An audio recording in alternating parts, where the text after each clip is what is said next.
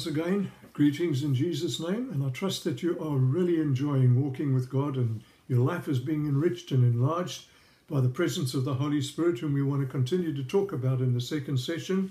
And I'm going to ask you to read in your Bibles with me from Luke chapter 4, Jesus quoting the book of Isaiah. And he says this in chapter 4, verses 14 to 21. I'm going to read those few scriptures. He says, Jesus returned to Galilee in the Spirit, in the power of the Spirit. Now he was led by the Spirit, and he was full of the Spirit, led by the Spirit into the wilderness to be tested and tempted by the devil. But now he returns to Galilee. It's no longer just full with the Spirit, but in the power of the Spirit. So Jesus returned to Galilee in the power of the Spirit, and news about him spread throughout the whole countryside. He taught in their synagogues, and everyone praised him. He went to Nazareth, where he had been brought up, and on the Sabbath day he went into the synagogue, as was his custom. As he stood up to read, the scroll of the prophet Isaiah was handed to him. Unrolling it, he found the place where it is written, and listen to this now, "The Spirit of the Lord is on me, because he has anointed me." So Jesus is the anointed one. The Holy Spirit is the anointing. The Spirit of the Lord is on me because he has anointed me to do certain things. One, to preach good news to the poor. He has sent me to proclaim freedom for the prisoners, and recovery of sight for the blind, to release the oppressed, to proclaim the year of the Lord's favour. Then he rolled up the scroll, gave it back to the attendants, and sat down. The eyes of everyone in the synagogue were fastened on him, and he began by saying to them, "Today this scripture is fulfilled in your hearing." That must have caused a what? Shockwaves, as he claimed to be the fulfillment of this prophecy from Isaiah. So, Jesus is the anointed one, and the Holy Spirit is the anointing. And he tells us that the anointing helps us to preach the good news of the gospel. It also equips us to proclaim freedom and recovery. And that has to do with revelation, when people understand, wow, this is what God has for me. To release the oppressed and to proclaim the Lord's favour, his grace and his favour.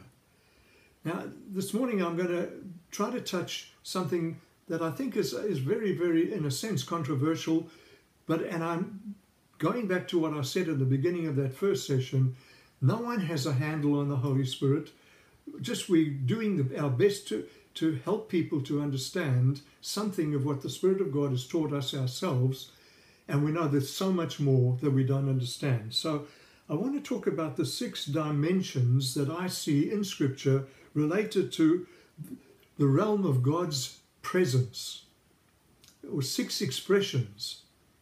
And I think we so often limit the Holy Spirit to just 1 or 2 things: power or speaking in tongues.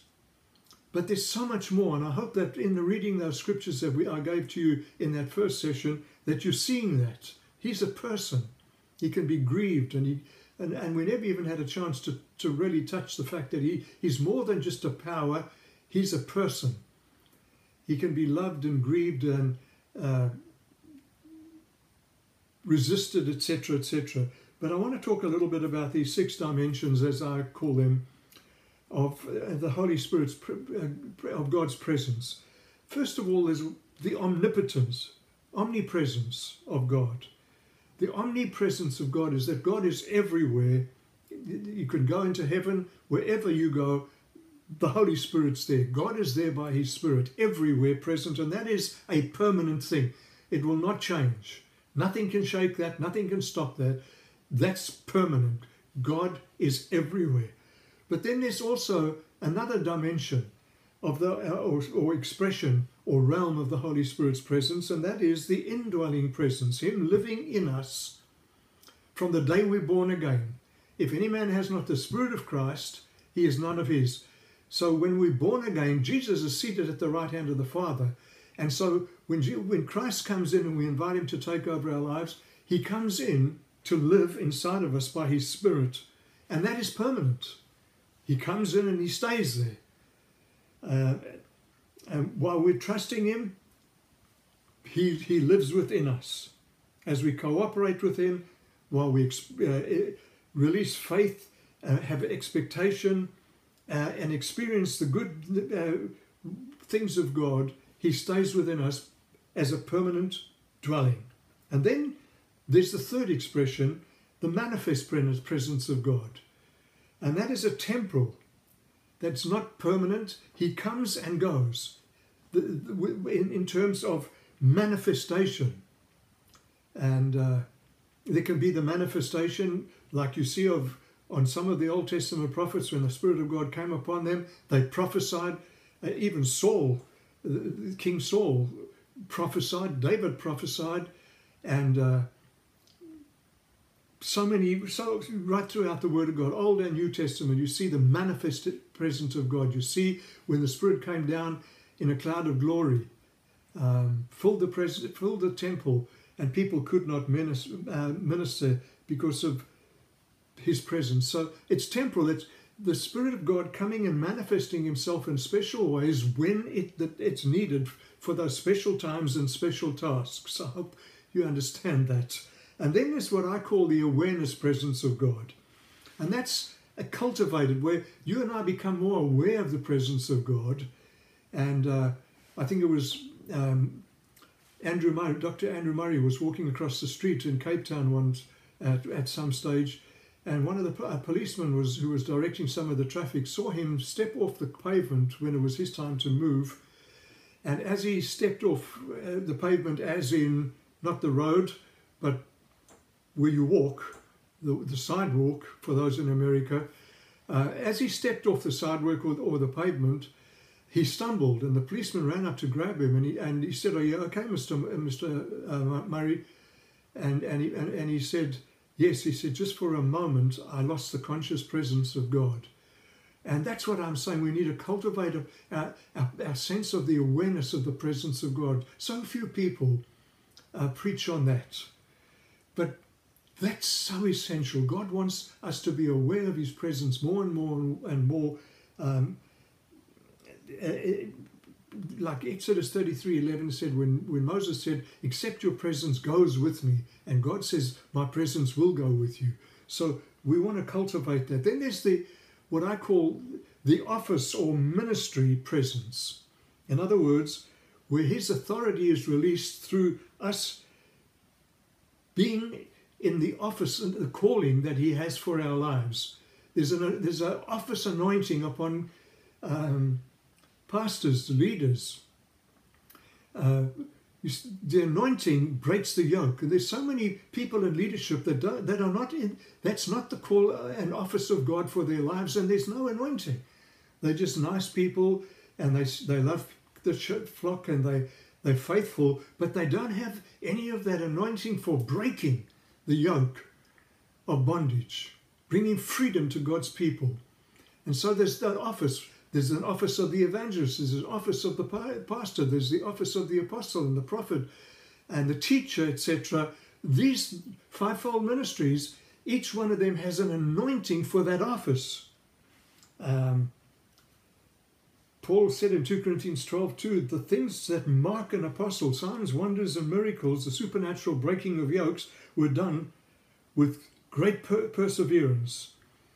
And then moving on quickly because of time, there's also the environmental anointing. What do I mean by that? Well, in Mark chapter 2, verse 5, in Luke chapter 5, verse 17, in Luke chapter 6, verse 19, you'll see that in some of those scriptures, it'll say that he could not do many mighty works there because of the unbelief. Now, that's negative anointing. There was a sense of an atmospheric thing that was going on there that hindered Christ working, but there were other scriptures there that say that the presence of the Lord was there. Now, wherever Jesus went, the presence of the Lord was. But there seemed to be that in certain places there was a different environmental presence where he could do many mighty works there. If you read those things in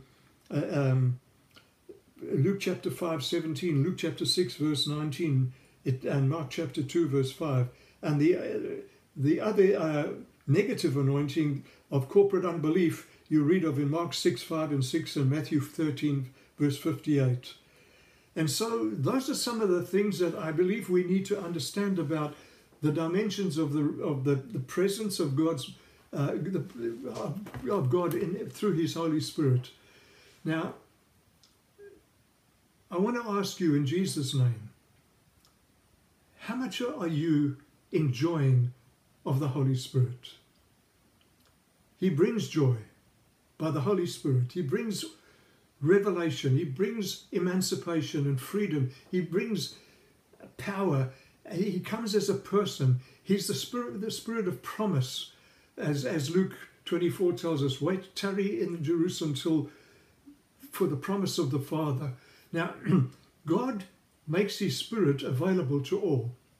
And I want to finish off with this, reminding you of what Jesus said, that if you then, being evil, know how to give good gifts to your children, how much more shall your heavenly Father give the Holy Spirit to them that ask? How much more? Now, I know as a father, I've got 3 sons, and anything within my power to help them, I will do. Anything, but my power is limited. But when my sons are in trouble, their wives, my grandchildren, whatever I can do to help them, I want to do within my power. And God says, if you like that, Dudley, or whatever your name is, if you like that towards your children, how much more shall your heavenly Father give the Holy Spirit to them that ask? And then in another gospel he says, and give good gifts to them that ask. So I'm asking you to go with faith in your heart. Read the Word of God with faith in your heart. Say, Holy Spirit, help me. I want to read a little something to you that I pray most every day. And I'm turning just so I can see this because it's written on one of my walls here. And it's found in Psalm 143, verse 8 through to 11. And I want to just ask you to have a look at it for yourself, morning after morning for a while. It says this, Psalm 143, verses 8 through to 11. Let the morning bring me, this is my prayer to the Lord, let the morning bring me word of your unfailing love, for I've put my trust in you. Show me the way I should go, for to you I lift up my soul. Rescue me from my enemies, O Lord, for I hide myself in you. Teach me to do your will, for you are my God. May your good spirit lead me on level ground. For your name's sake, O Lord, preserve my life, and in your righteousness bring me out of trouble. Wonderful, wonderful words. Can I ask you in the name of the Lord Jesus to trust Him every day, pray that prayer, but mean it and say, Holy Spirit, help me. When I come to the Word of God, I say, Father, this is your word. Help me to hear your voice in your word. Let your good spirit teach me. Take me on an adventure. Help me to see that your word is an adventure. You, my Father, speaking to me by the Spirit of God through the Word of God. And may Jesus be glorified in what you show me and through my life. Help me to see Him in the Scriptures. Jesus, Holy Spirit, help me. Only you can do that. You're the Spirit of revelation. And I pray that your revelation will bring impartation that results in transformation and me participating in all that you have for me, for my part in the body of Christ, in serving you till I see you one day and hear you say, well done, good and faithful servant, enter into the joy of the Lord. May God bless you. And thank you once again, Father. You are such a good God. For Jesus, I give you thanks. For the Holy Spirit, I give you thanks. That you are the triune God, my God. our God. And what I pray for me, I pray for them that listen. Thank you, Lord, in Jesus' name, and may Jesus be glorified, for you, Holy Spirit, will always glorify Jesus. Thank you. Amen. Blessings on you.